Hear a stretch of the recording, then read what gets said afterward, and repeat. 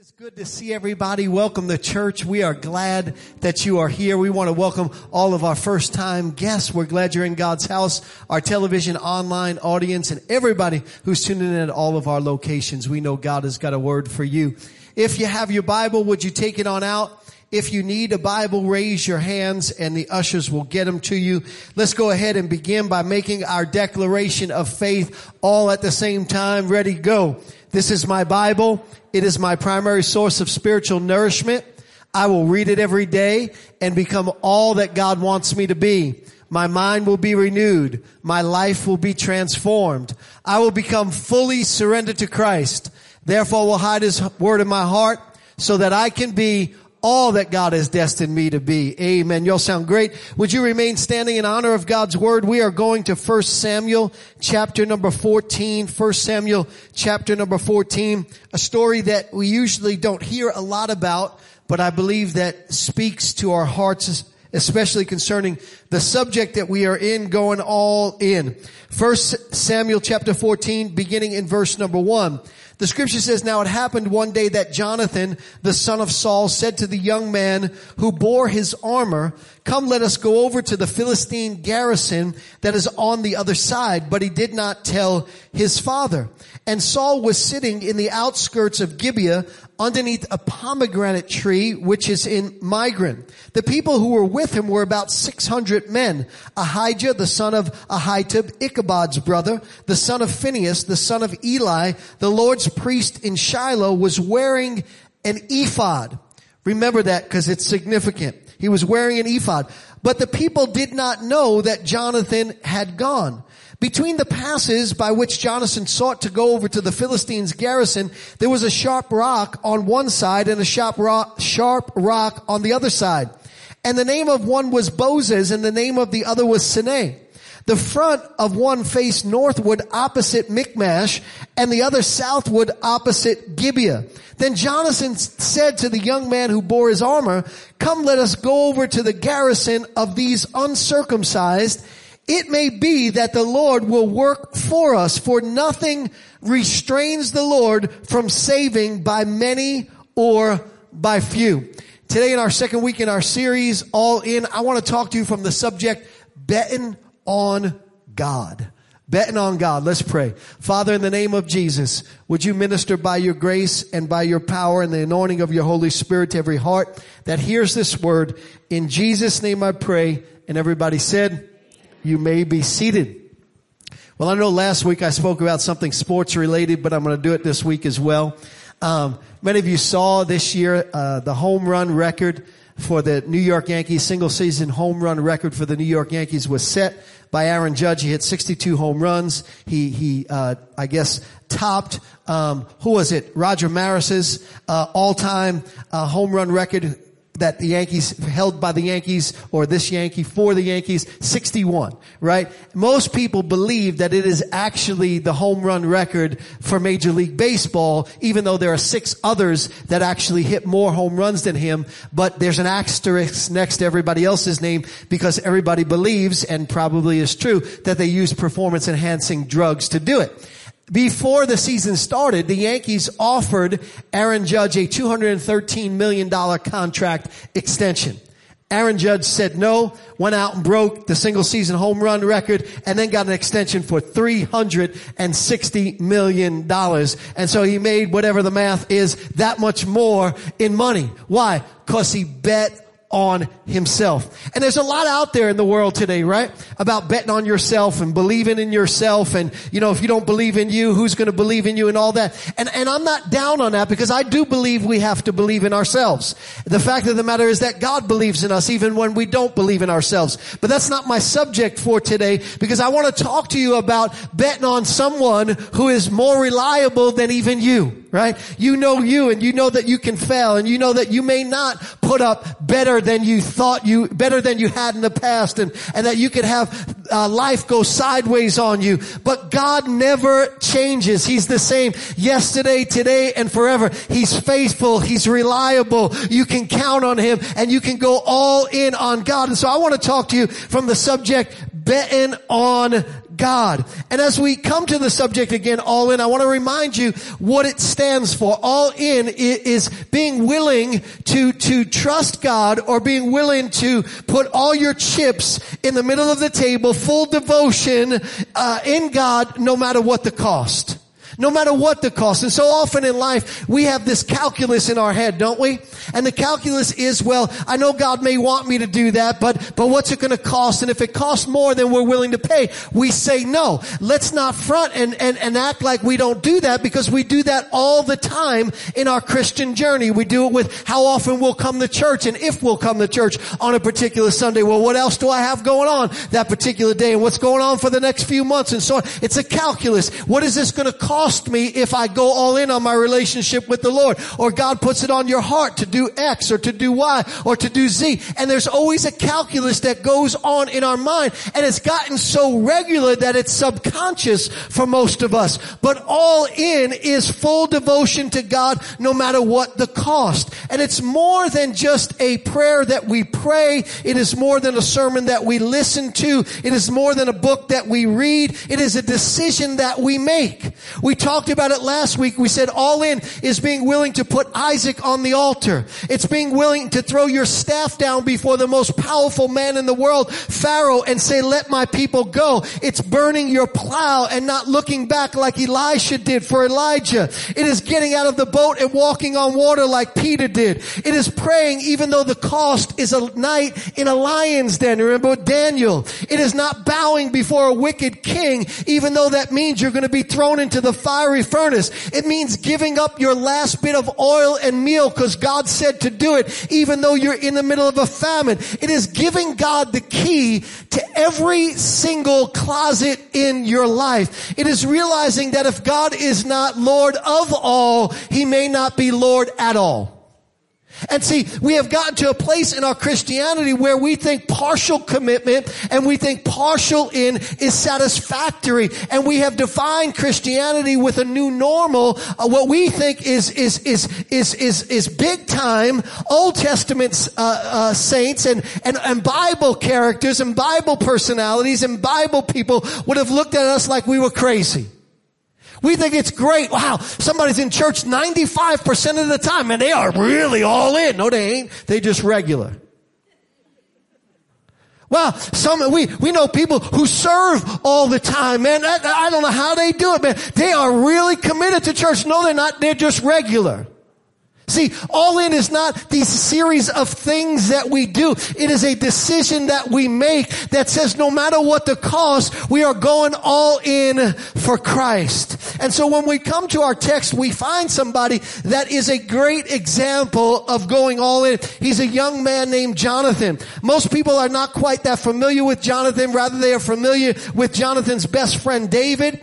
But I submit for your approval that there would be no David unless there was a Jonathan. And you know the story. Jonathan was the son of Saul, who we'll talk about in just a little while. Saul was the king, so Jonathan was next in line for the throne. The throne was going to be his. But God anointed David. God picked somebody else. You know how you know if you're all in? If God picks somebody else and it doesn't mess with your attitude. Uh-oh. If God picks somebody else and not only does it mess with your attitude, but you are that other person's cheerleader. See, because all inners understand it doesn't matter who gets the glory as long as God gets the glory. In other words, we are willing to play whatever part God has for us in life, whether small or great, because all in is an inversion back to the true gospel where we are not the center of it all, but rather Jesus truly is the center of it all. Where we realize that it's not God who exists for our pleasure, but we exist for His pleasure. And so Jonathan is an all-inner. He doesn't care. He just wants to know, God, what do you want? And if this is what you want, then I'm in. And if it's not what you want, then I'm out. And this is Jonathan. He was all in, no matter what the cost. And as we come to the story, we find King Saul has lost his way. He has abdicated his leadership responsibility to lead the children of Israel in the ways of God, part of which was defeating or seeing God deliver them from Philistine captivity. Philistines were the arch enemies of Israel. And Samuel, the prophet, gave Saul and all of Israel a promise in 1 Samuel chapter number 7, verse number 3. Then Samuel spoke to all the house of Israel, saying, if you return to the Lord with all your hearts and put away the foreign gods and the Ashtoreths, in other words, all of these things, these idol things that you are worshiping, these things that are higher up on the list in your life of priorities than God himself, if you take all this from among you and prepare your hearts for the Lord and serve him only, he will deliver you from the hand of the Philistines. By the way, I wonder how many times we aren't delivered because we aren't all in. And see, really, nobody knows on the outside if you're truly all in or not. And I just think that more often than not, the reason why we aren't delivered is because we're not all in. Because we think we can have everything that God has promised by being partially in. And I said it to you last week, but I'll say it again. We have cheapened the gospel by making people think that they can buy in without selling out. I said it last week that we have enough of Jesus to be informed, but not enough of Jesus to be transformed. That we love Jesus enough that we don't enjoy sin, but we enjoy sin too much that we don't really love Jesus enough. And so here's the situation. He said, listen, if you get rid of all of these things, then I'll deliver you. So this was the promise of God, and Saul, as the leader, was responsible to lead Israel to do exactly what Samuel said so that they can be delivered. But Saul has not been willing and able to commit himself fully to the ways of the Lord because he's not all in. Rather than being in a relationship with the Lord, he has begun to manipulate God and treat him as a mechanism to get what he wants and keep what he has. Don't look at Saul in that tone of voice, because that's modern day Christianity. We treat God as a mechanism to keep what we have and get what we want. And so as we come to the text, we see some important factors about being all in. Number one, all in helps us overcome indecision and its causes. As we come to the story, Saul, 600 military soldiers, and a priest with an ephod are sitting underneath the pomegranate tree, stricken with fear because of the Philistines. And the Philistines have amassed quite an army. I mean, they are militarily strong. It's like the United States going up against a third world country. The previous chapter tells us that they have 3,000 chariots, 6,000 charioteers, and as many warriors as there are grains of sand on the seashore. We might not think that this is a military advantage, but it'd be like having airplanes in World War I. It was big time. The Philistines have spears and swords in plenty, and Israel owns just 2.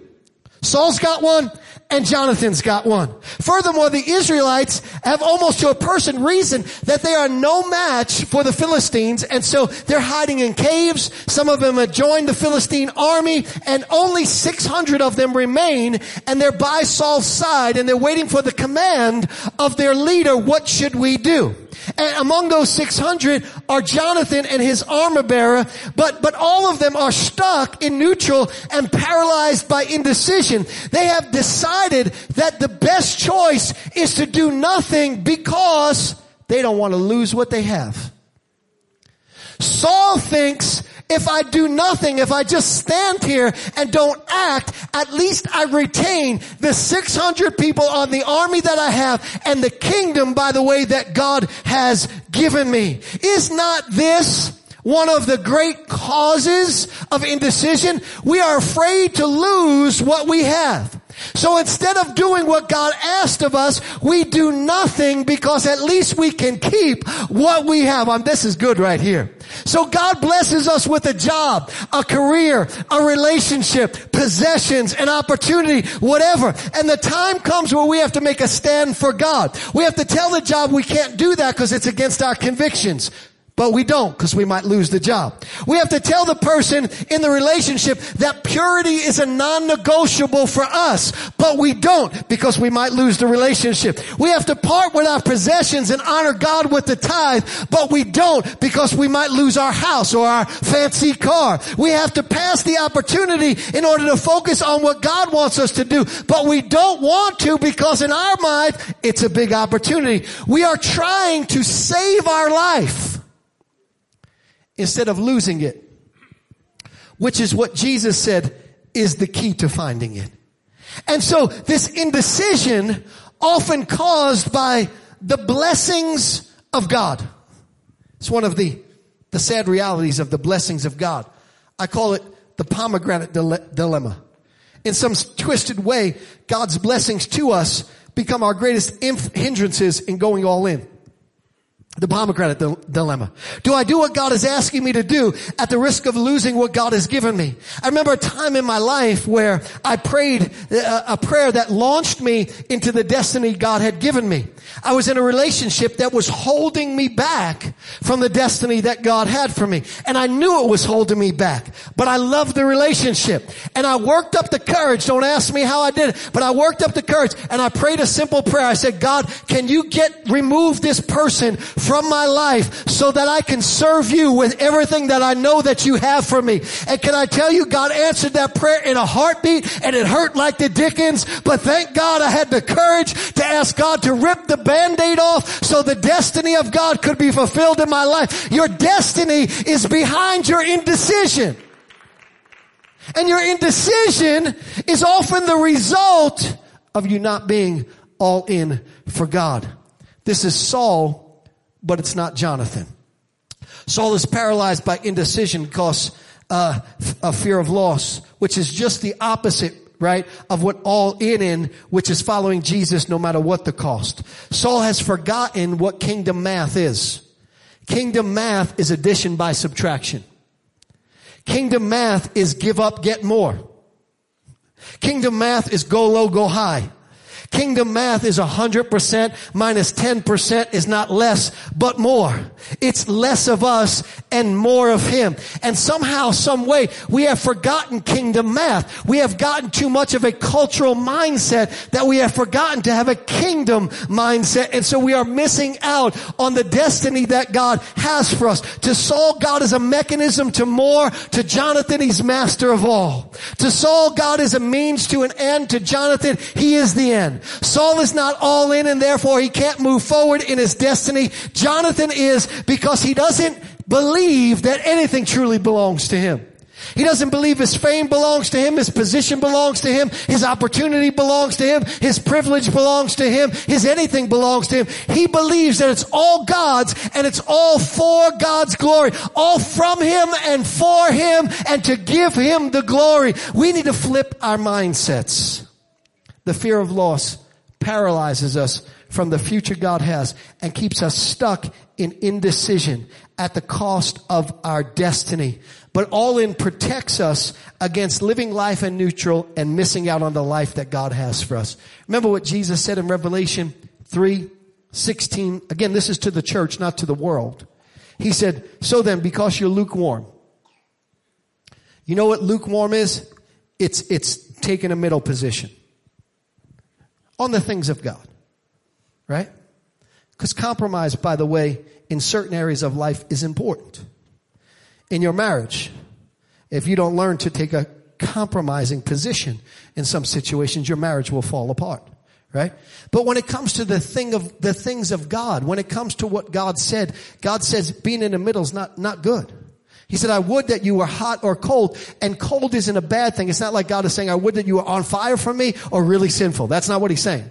In this particular city that he was talking to, in this city, there was hot springs and cold springs. And how many of you know both of them have medicinal purposes, right? You ever see athletes after a game, what do? They get into an ice bath, right? And so that cold, it actually has healing power in it. So God is saying, I don't want you to be in the middle. I want you to be all in. Be everything that I've created you to be. And if you're not all in, you're really not doing real much good use for me.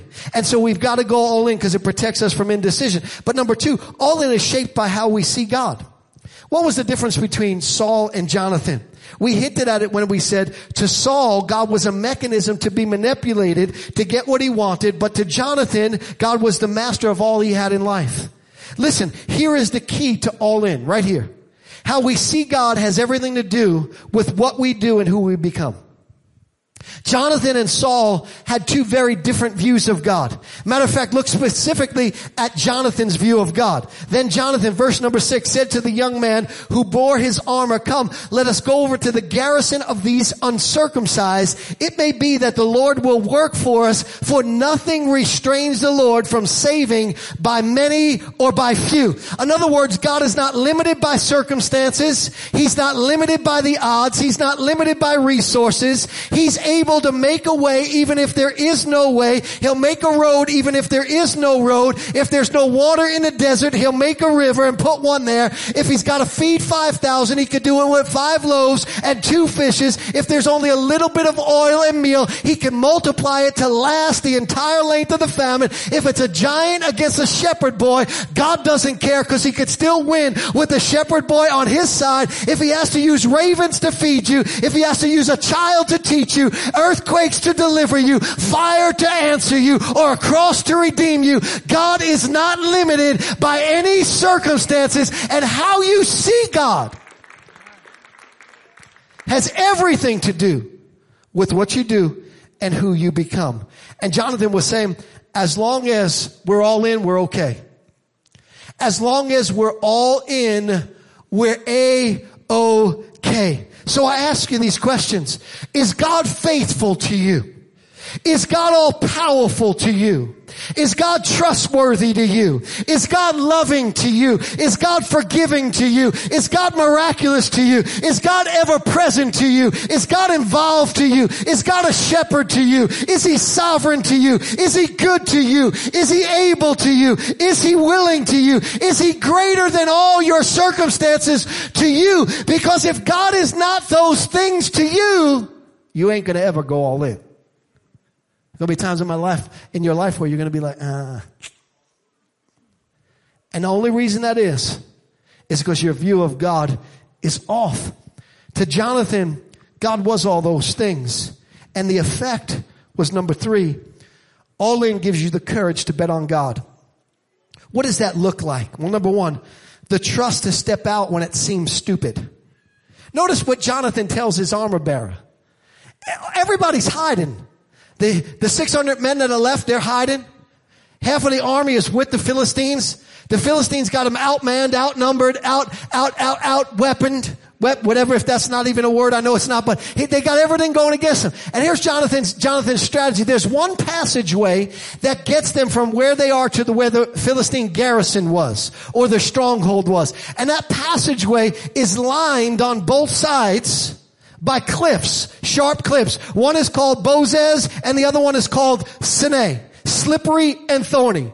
How many of you know it is never easy to pass from being casual in your Christianity to being all in your Christianity? I know we make it seem like it's easy, but the flesh rises up and the flesh fights us every single step of the way. And they got to go from here to there. And notice what happens. The enemy is waiting for them on the other side of the passageway. Because how many of you know the enemy always positions himself in your life at the passageway? At the place from where you are to where God wants you to go, you will always have to face an enemy. And if you aren't all in, you'll lose some of the time.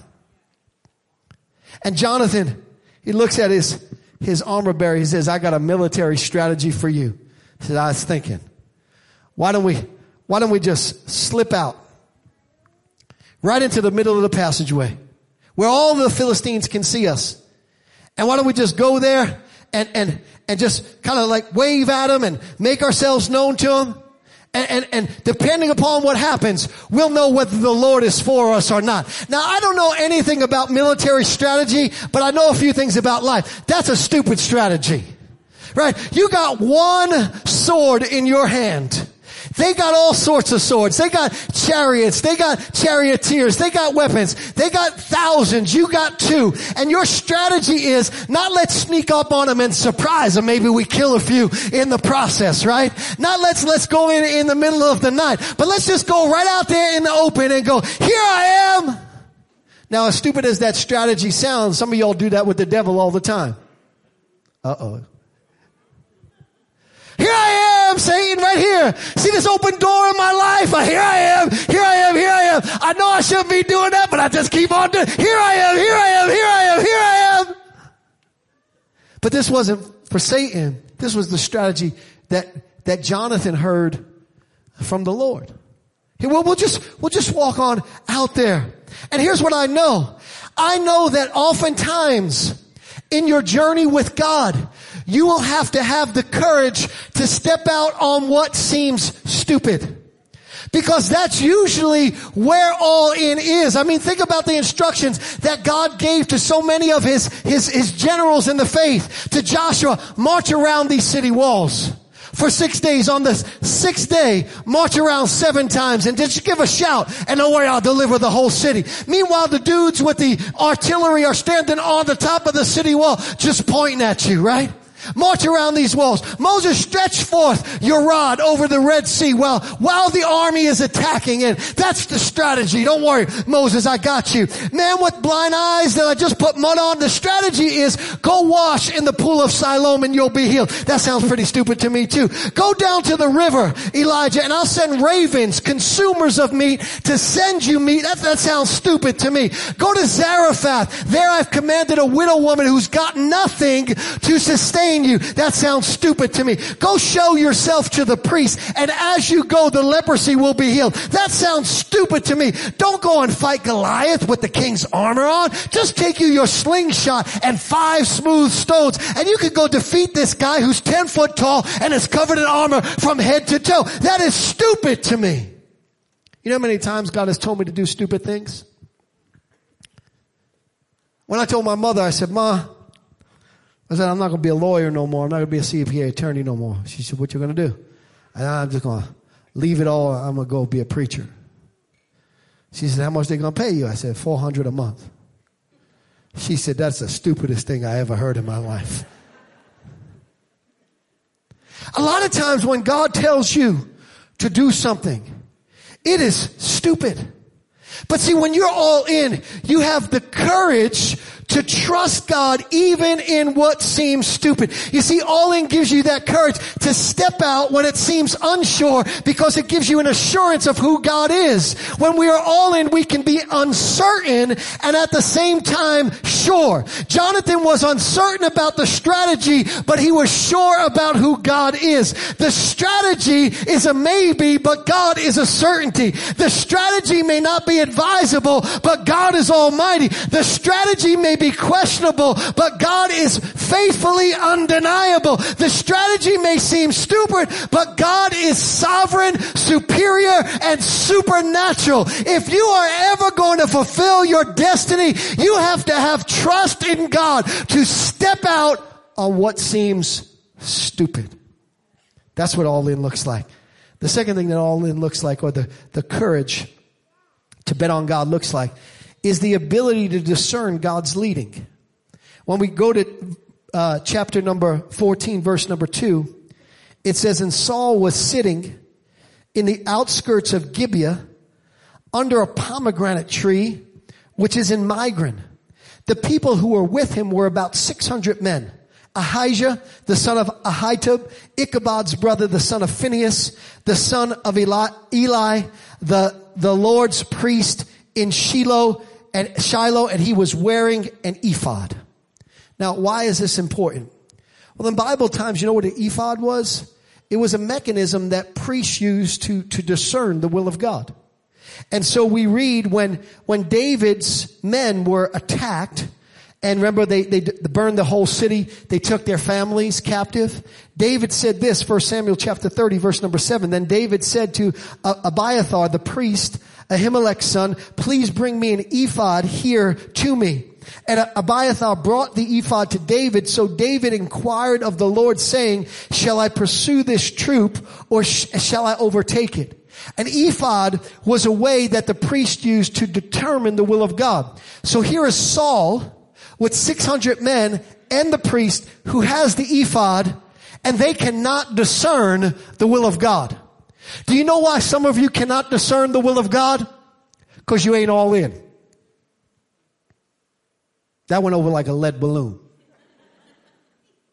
The reason why some of you are praying so hard, but yet you have no clarity about what God wants you to do in a particular situation, is because your ears are clogged up. Because in order to hear from God, you've got to be all in on the circumstance, especially in difficult situations. And so here is Saul, and he's not all in. God is a mechanism to more, and a mechanism or a way for him to keep what he has. And he's got the ephod. And by the way, you know how the ephod discerned the will of God? There was a breastplate that rested on the ephod.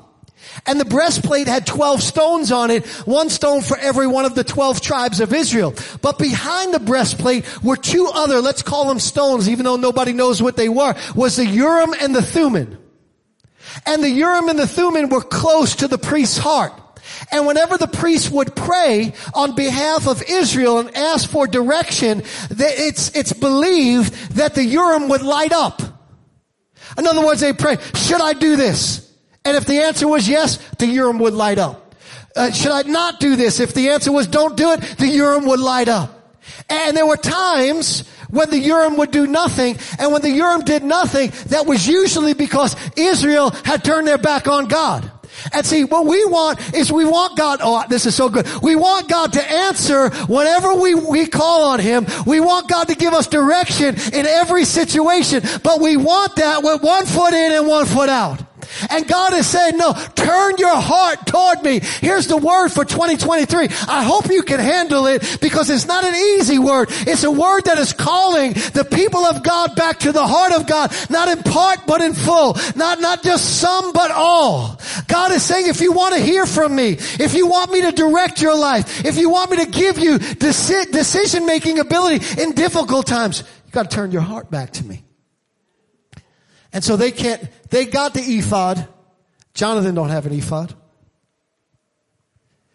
Jonathan's out there, it's just him, the armor bearer, no ephod. And Jonathan says to his armor bearer, I got a plan. Here's the plan.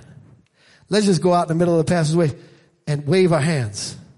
We're going to throw our hands in the air and wave them like they just don't care. And we're going to hope. And we're going to hope that they see us. And by whatever happens, we'll know whether God is with us. Because nothing can hinder the Lord, whether by many or by few. In other words, Jonathan is able to hear. I believe he was hearing from God, and he's going by what he's hearing from God. And he steps out and he tells his armor bearer. But here's what I want you to know. You have a greater Urim and Thummim on the inside of you. He is called the Holy Spirit. And he gives you green lights and red lights all the time in our life. I wish we would listen to the Holy Ghost.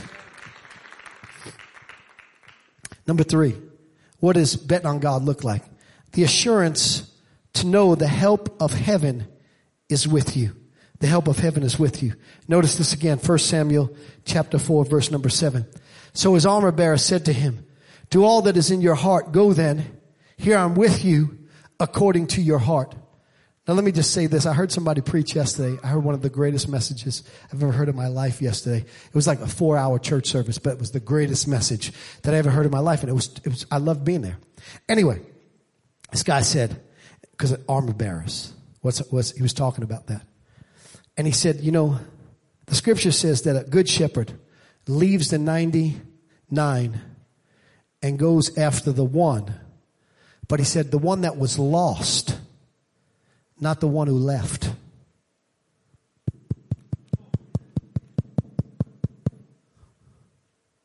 The one who was lost specifically says that in the scripture.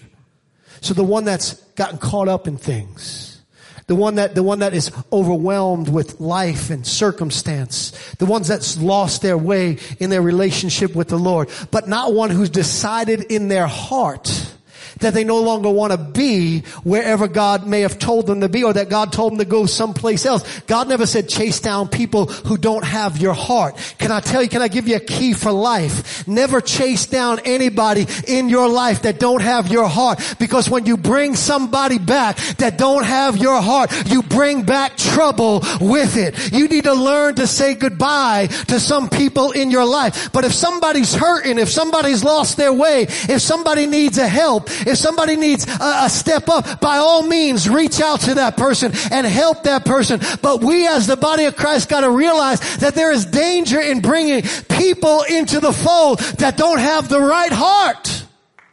Hello?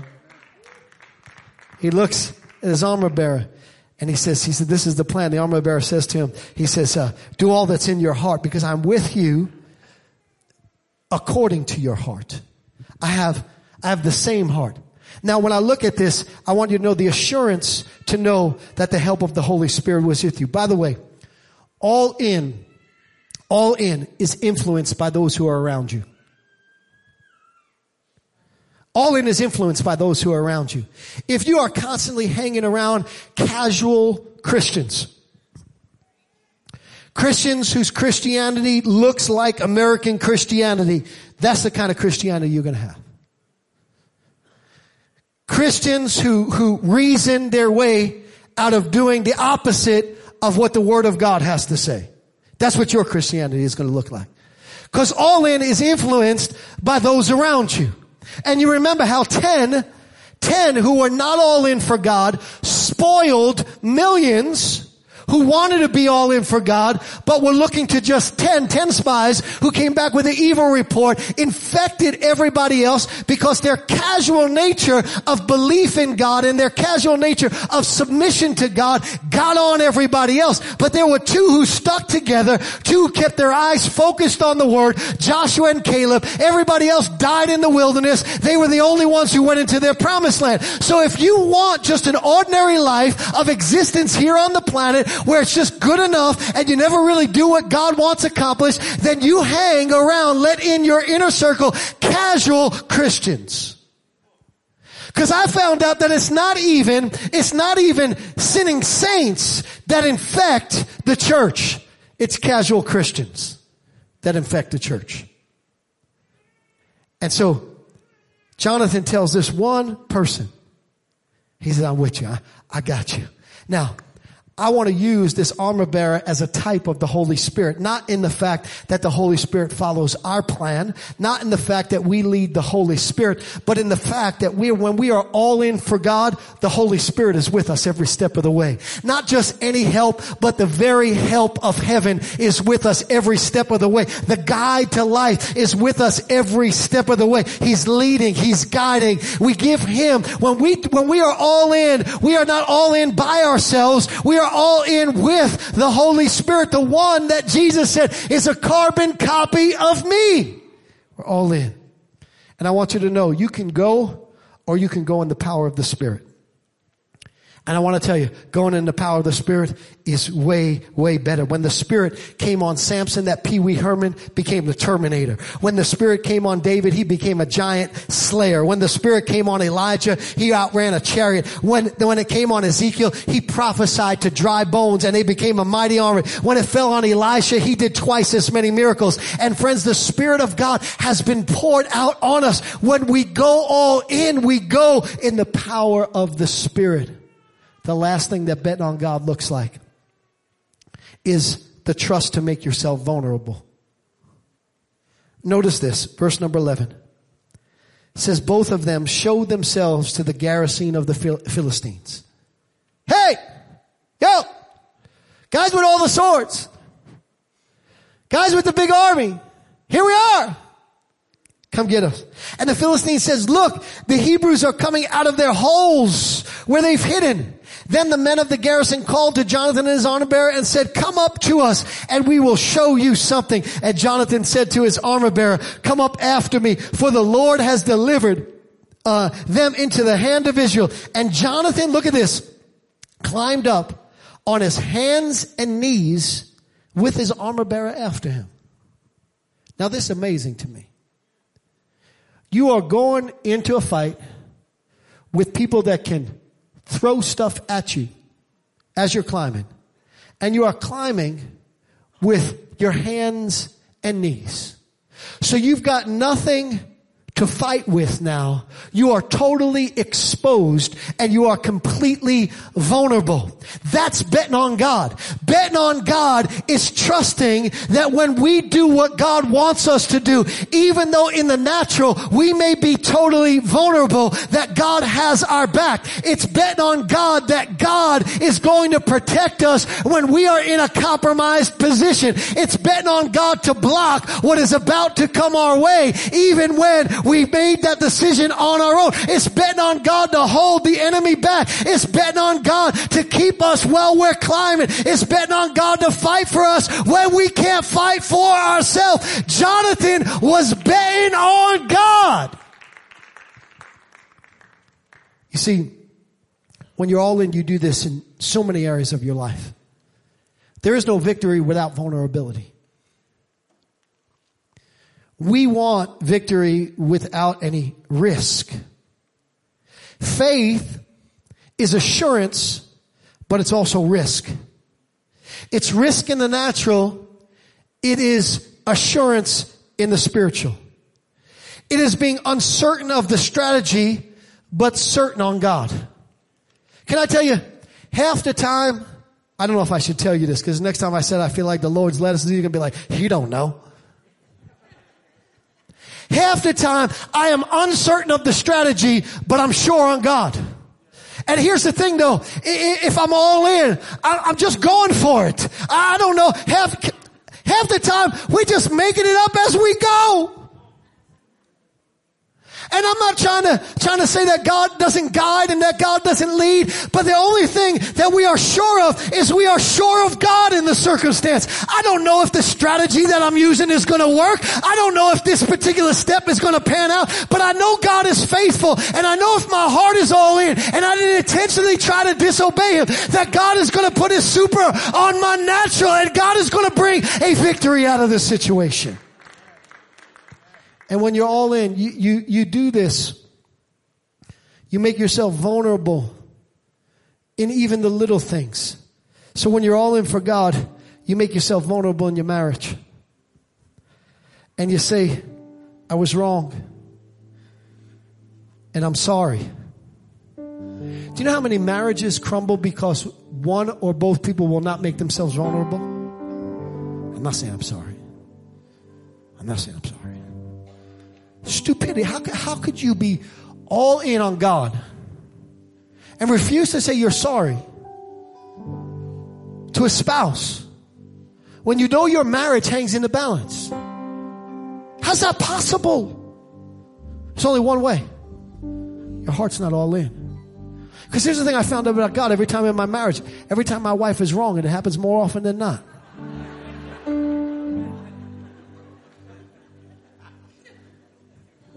Every time I go to God to pray about it. There's only one thing I ever hear. Go make it right. Go say you're sorry. I'm like, God, come on. It's not the answer I was looking for. But you have to make yourself vulnerable, right? When you're all in for God, you make yourself vulnerable in confessing your sin. Do you know how many people stay stuck in addiction? Because they want nobody to know they're struggling. Oh, I gotta keep up. So everybody thinks I'm this, I'm that, I'm the other thing. And they rather have good appearance rather than deliverance from the situation. But when we're all in on God, we make ourselves vulnerable by confessing our sins. Why? Not so we can be condemned for our sins, but so that we can be healed and delivered of our sins. Why don't people do that? Not all in. When you're all in for God, you make yourself vulnerable by putting Him first in your finances. Bet on God to open up the windows of heaven and pour you out a blessing that there's not room enough to receive. But why don't people do that? Because they think their financial math is going to work out better than God's financial math. When you're all in for God, you make yourself vulnerable by serving others, by going low, and in the process, what happens? You go high. When you're all in for God, you make yourself vulnerable, betting that God will do what He said. You'll prophesy to those dead situations in your life, and you're betting on God that God will come through. Every time you make yourself vulnerable by going all in for Christ, you are betting on God. You're saying, you know what, God, I'm putting my complete trust in you. I'm pushing my chips in. If you don't go through, I'm going. If you never have, God, if you don't come through moments in your life, I promise you, you're half in and not all in. And here's the beauty of all in. All in is this. When you go all in, so does God. 1 Samuel chapter 14, verse number 13. And they fell before Jonathan. And as he came up after him, his armor bearer killed them. That first slaughter which Jonathan and his armor bearer made was about 20 men within about half an acre. Suddenly panic broke out in the Philistine army, both in the camp and in the field, including even the outposts and the raiding parties. And just then an earthquake struck and everyone was terrified. Verse 20. Then Saul and all his men rushed out to the battle and found the Philistines killing each other. There was terrible confusion everywhere. Even the Hebrews who had previously gone over to the Philistine army revolted and joined in with Saul, Jonathan, and the rest of the Israelites. Likewise, the men of Israel who were hiding in the hill country of Ephraim joined the chase when they saw the Philistines running away. So then the Lord saved Israel that day, and the battle continued to rage even after Bethaven. Notice what happened. Because Jonathan bet on God, God showed up and showed out. And because one person dared to go all in, it had a trickle effect on everybody else. See, we never know the impact of our all in. I'm a firm believer that not all the time, but a lot of the time, reason why the rest of our families don't come to Christ is because we ain't all in. It has no trickle effect. Now, that's not always the case. Sometimes there's people who are all in, and they have the most stubborn people in the world that are around them in every way. I believe the reason why our friends are not effective is because we're not all in. We care more about relating to them over a beer than we do relating to them about the Bible. Uh-oh, that was good right there. That's a double B too right there. We just want to think we normal, you know. We don't want no one. And so we don't have the power of attraction. We don't have the power of all in multiplying. And we never see what God wants to do. And so I leave you with this question today. What is it that God wants to do for you and through you that He has been waiting to do? Only if you'll bet on Him. Only if you'll push your chips in the middle of the table and say, God, I'm all in. I'm betting on you. Would you stand to your feet?